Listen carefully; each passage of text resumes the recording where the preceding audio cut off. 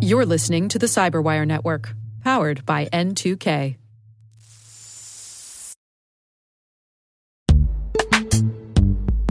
This episode is brought to you by Palo Alto Networks, the leader in cybersecurity. As AI-driven attacks increase, organizations can't afford to have network security that's stuck in the past. Discover how Palo Alto Networks can help you predict what's coming and proactively secure against it with a zero-trust, AI-powered network security platform built to secure whatever, whenever, wherever. To learn more, visit paloaltonetworks.com/network security platform.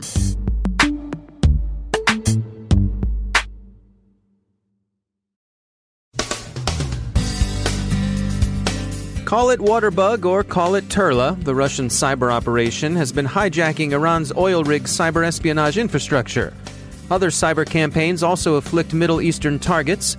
A U.S. panel convened by CISA has some recommendations for supply chain security. An ad agency inadvertently exposes sensitive personal data. A bankruptcy filing in the AMCA breach. And Riviera Beach, Florida decides to pay $600,000 in ransom to decrypt its files.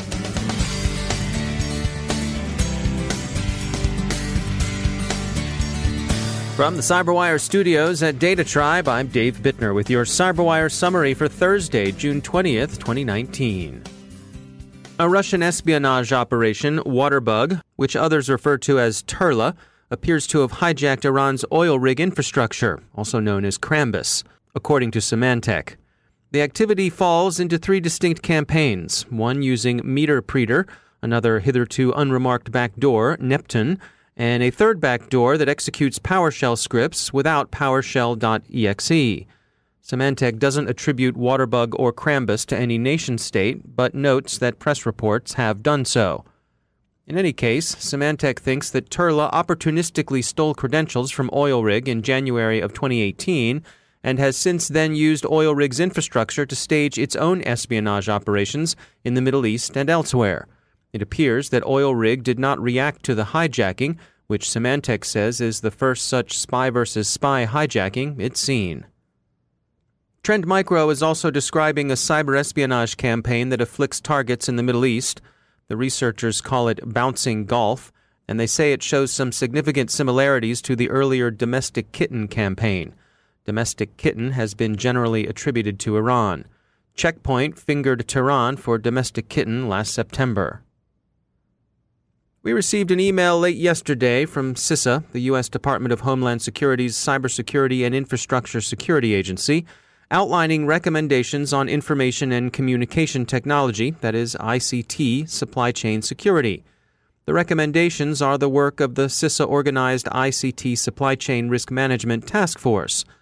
The full set of recommendations are expected to be posted soon, but in outline, the task force proposes a reform of U.S. federal acquisition regulations to incentivize purchases from original equipment manufacturers and their authorized resellers only. Why does this matter? It matters because going down the path the CISA panel recommends might help resolve certain tensions involving acquisition rules that strongly encourage agencies and contractors to make low cost an overriding factor in procurements. To take one example we've heard about from Control Global's Unfettered blog, counterfeit Yokogawa transmitters, in general use with electrical power distribution process sensors, are widely available, and Yokogawa warns that they're even for sale on eBay. They're pretty convincing knockoffs made in China of Yokogawa's real McCoys.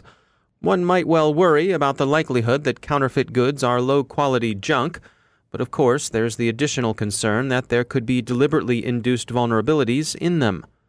And of course, their presence on eBay would suggest that anything you buy from the web isn't necessarily coming from an authorized vendor.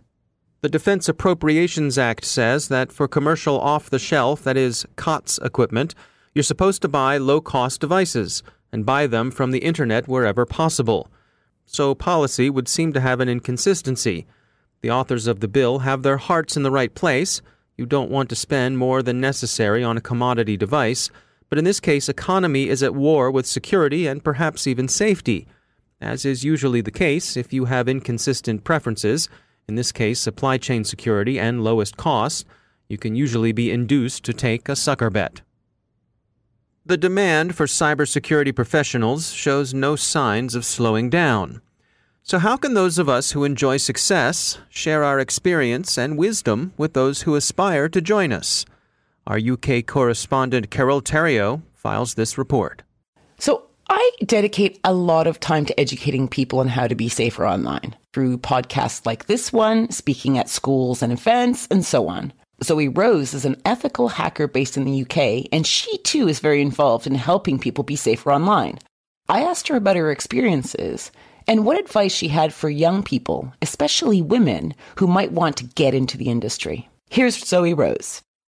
Reality is, if you look back before there was all this technology in our lives and we were coding through, sheets of paper that have holes punched in it. But if you looked at it, these people, the majority of them were women. If you watch the Hidden Figures movie, those women were the computers, they were the ones doing all of the technical. So it's not really unique to women, but I think it's more the cultural change of where we've made that assumption that it makes us unique. And so I think identifying to young people that actually it does come naturally and it's not going to be ridiculously challenging for you to get into it because you probably have a good understanding. Do you feel that women are treated differently in the industry? What I've noticed is, in the beginning, I found it very challenging. This is more than 10 years ago, mind you, but I was told by one organization they don't hire women because they're too distracting to men. Yeah, I know. I told them to stop hiring children. I've also had situations where I've had to block colleagues and, remove them from my life because they've become very uncomfortable and I've felt unsafe. But what I've noticed was, in those situations, it was the top down that was allowing that culture to exist. Right. It wasn't everybody thought that. It was that senior leadership didn't say anything or actively participated in that belief. And actually, finding organizations that aren't like that, back then I found it very challenging, but now I find it actually quite a bit easier. And when I find an organization I potentially want to work for, I look at how senior leadership, approaches this. So I don't know if it's easier now because I'm much more knowledgeable and secure and, know a lot more than I did 15, 20 years ago. My instincts say to me that the environment is changing for the good. And I think it's easier for women to get into the industry now than it may have been. But at the same time, there's probably going to be new challenges now. Definitely. So last year I spoke in Sri Lanka. And what really stood out to me, and the reason I bring this up, is I presented, I called it In the Life of an Ethical Hacker. And afterwards, I got a lot of young men, school age to just about to graduate. And young men came up and they're like, oh, I'm going to be the most elite pen tester, or I'm going to be the coolest hacker. And none of them talked about their skills or anything. They just talked about how they're going to be super elite. And then these two young women came up to me and they were like, you know what, actually it was really cool hearing your talk because I never thought I'd be good enough to be a hacker or I'd be good enough to be a programmer. I really thought that I just don't have the skill. So I was talking to them about their experience. And my goodness, Carol, these two young ladies are more advanced, more intelligent than I could ever dream to be. They were so skilled. It was bloody impressive. And I was thinking about it after, and I was like looking at the males and how, confident they were that they were going to take over the world. Whereas these two young women, they were highly technical, but didn't think they were. They were very intelligent, very hardworking, and yet they still worried that they wouldn't be good enough. It is really refreshing to hear about young people that understand that in order to become really good at something, it takes a lot of patience and work and skill. And that's how you develop the skill, by just dedicating yourself to it. Definitely. I mean, my background is networking, network architecture, and then I went into network security, and then I went into cybersecurity. So I admit that I've got gaps in my knowledge. I mean, I was never a programmer, and I would never say I am. And that to me is vital, because people will come to me and be like, how can I be the best programmer? And I'll be like, honestly, I'm not going to be the most effective person. So here's the people that you should speak to, because they're brilliant. I like what she says about women and technology having always been intertwined, and that women tend to really work on their skills before they get into the industry. This could just give them a bit of edge. This was Carol Theriault for the Cyberwire. VPN Mentor found an exposed database, now secured, belonging to Florida advertising agency X Social Media. The database contained business and personal information concerning medication side effects, defective infant care products, injuries attributable to pesticides, medicines, or medical devices, and U.S. veterans' combat wounds. Much of X Social Media's ad business is said to lie with law firms cultivating class action suits. A data breach can swiftly kill a company. Over the past 2.5 weeks, we've been following the American Medical Collection Agency breach, that's AMCA, that spilled data belonging to medical testing and diagnostic companies. AMCA says it began to suspect a breach in March when it was warned that unusual credit card activity suggested that its data might have been compromised. That breach was publicly revealed on June 3rd when Quest Diagnostics disclosed it in an 8K filing. Now, AMCA and its parent company are going under. Retrieval Masters Creditors Bureau, Inc., AMCA's corporate parent, on Monday filed for Chapter 11 bankruptcy in the U.S. Bankruptcy Court for the Southern District of New York. The action is the result of the AMCA data breach that affected Quest Diagnostics, LabCorp, and BioReference Laboratories. The filing suggests that this is the first step toward orderly liquidation. Loss of business, immediate costs of response, and the costs of notification were more than AMCA could handle. The company's 4 biggest customers, LabCorp, Quest Diagnostics, Conduent, and CareCentrix, either terminated or substantially curtailed their relationship with AMCA. The costs are also worth reviewing. The Chapter 11 filing says the company had already spent $400,000 hiring outside consultants to find and fix the causes of the breach. The expense of notification that good practice and regulation required were even heavier. AMCA had to assume, it says in the filing, that all the data on its servers had been compromised, which meant that it had to notify some 7 million individuals. That cost $3.8 million. It also had to cut jobs, dropping its headcount from the 113 employees it had at the end of 2018 to just 25 as of Monday.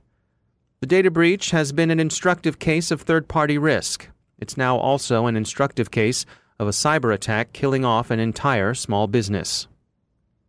The City Council of suburban Riviera Beach, Florida, voted unanimously to pay ransomware extortionists $600,000 to recover city files. The AP reports that the town understands it's a crapshoot. Even paying may not get them their files back. WPTV points out that backups would have been cheaper. An expert the television station quotes put it this way: "Grandma has backups of her photos. Why does a city of this size not have backups?" He's got a point. We don't want to minimize the friction involved in such good practices as regular secure backup, but it's surely less trouble and far less expensive than finding $600,000 in Bitcoin to fork over to some sleazy hood. On the side of Riviera Beach, well, it's in Palm Springs County, and it's got about 35,000 residents, which doesn't strike us as all that big, really. After all, Baltimore has more than 600,000 people living in it, and Charm City wasn't backing up its stuff either.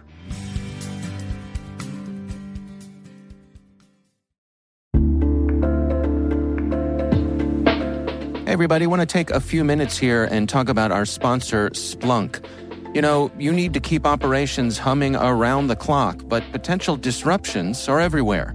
Splunk helps you predict problems and find and fix issues fast, so you can reduce risk and ditch downtime.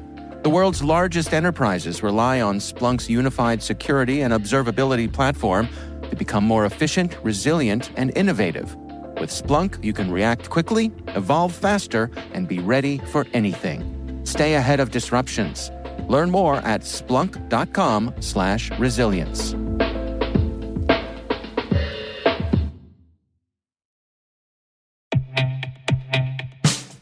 In the complex world of enterprise identity, securing legacy web apps at scale can be daunting.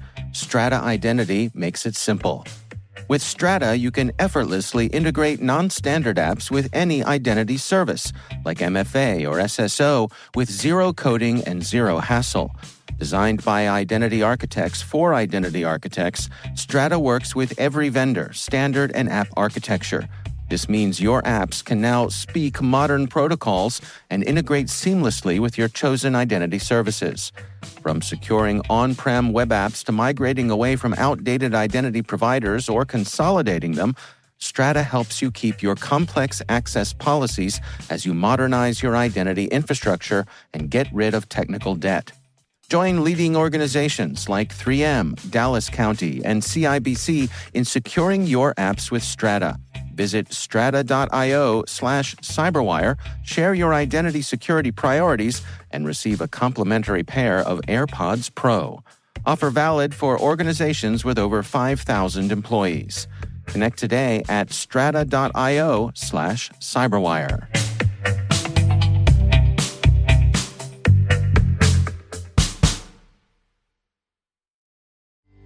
And I'm pleased to be joined once again by Johannes OilRig. He is the Dean of Research at the SANS Institute, and he also hosts the ISC Stormcast podcast. Johannes, it's always great to have you back. We wanted to discuss today some issues with DNS security. There's been some talk about DNS cookies and things like that, but you have some specific issues you wanted to address today. Yes, you probably have heard, and you mentioned in your podcast a couple of times these sort of attacks against DNS recently, like these Turla attacks, where what essentially happened is that an attacker got into a company's and organizations, DNS administrators system, and then changed DNS settings. Now, DNSSEC is often thrown around as sort of a cure against these problems, which, well, is actually not really true, because if an attacker has access to your DNS admin system, they typically can also fix the DNSSEC records to match. And one problem in the past really has been that DNSSEC is sort of one of those great protocols. Actually, whoever designed DNSSEC did it just right from a security point of view. They first worried about security, then they worried about usability, and that's exactly DNSSEC's problem. It's very secure, but it's really difficult to use it correctly. The only way you really can use it in any practical means is usually if you just let your registrar worry about it, like GoDaddy, Google. They all have sort of a little checkbox, enable DNSSEC, all is good at this point, but DNSSEC really doesn't prevent a lot of real ongoing problems at this point. Now, to help with this a little bit, there is now a simpler feature that was added to DNS recently, and that really has been getting some support. For example, the latest version of Ubuntu with its version of the bind name server is supporting it, and that's DNS cookies. So not DNSSEC, instead we're using these DNS cookies. Great thing about them, there's really nothing you have to configure. There's sort of just a checkbox you enable. They enable themselves. They configure themselves for the most part. And they really solve one big problem, and that's the spoofing of DNS queries. This is part of what DNSSEC tried to be a little bit about, but really did a bad job about really doing, addressing the entire issue with DNS spoofing. So DNS cookies are really trying to prevent this particular attack and are doing a reasonable good job about this. So DNS cookies, very easy to implement. They're solving real problems, not as good as DNSSEC, but then again, easy to implement. So for most people, would this be a good enough solution? That's really what this is about. It's good enough. And the other attack it really prevents and is all these denial of service attacks that we have with DNS that rely on spoofed DNS queries. DNS cookies don't totally avoid these attacks, but at least they mitigate some of the effects of these attacks. All right. Interesting development. Johannes OilRig, thanks for joining us. Thank you.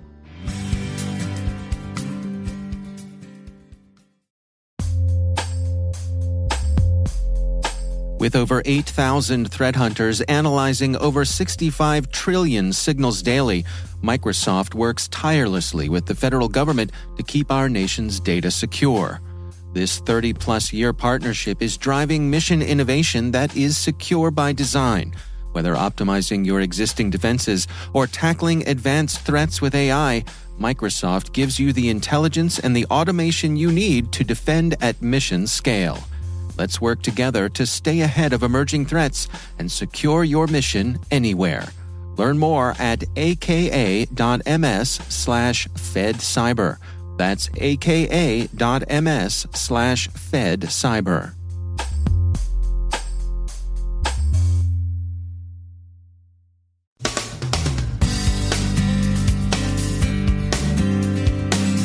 And that's the Cyberwire. For links to all of today's stories, check out our daily briefing at thecyberwire.com. And for professionals and cybersecurity leaders who want to stay abreast of this rapidly evolving field, sign up for Cyberwire Pro. It'll save you time and keep you informed. Listen for us on your Alexa smart speaker, too. The Cyberwire podcast is proudly produced in Maryland out of the startup studios of Data Tribe, where they're co-building the next generation of cybersecurity teams and technologies. Our amazing Cyberwire team is Elliot Peltzman, Puru Prakash, Stefan Vaziri, Kelsey Bond, Tim Nodar, Joe Kerrigan, Carol Terrio, Ben Yellen, Nick Valecki, Gina Johnson, Bennett Moe, Chris Russell, John Petrick, Jennifer Iben, Rick Howard, Peter Kilpie, and I'm Dave Bittner. Thanks for listening. We'll see you back here tomorrow.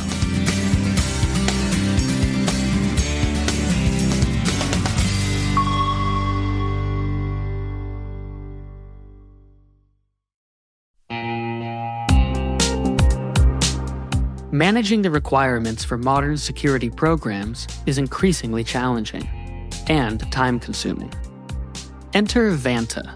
Vanta gives you one place to centralize and scale your security program.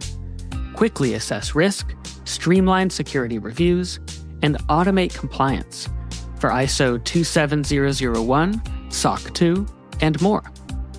You can leverage Vanta's market-leading trust management platform to unify risk management and secure the trust of your customers. Plus, use Vanta AI to save time when completing security questionnaires. Cyberwire Daily listeners can get $1,000 off by going to vanta.com/cyber. That's VANTA.com/cyber.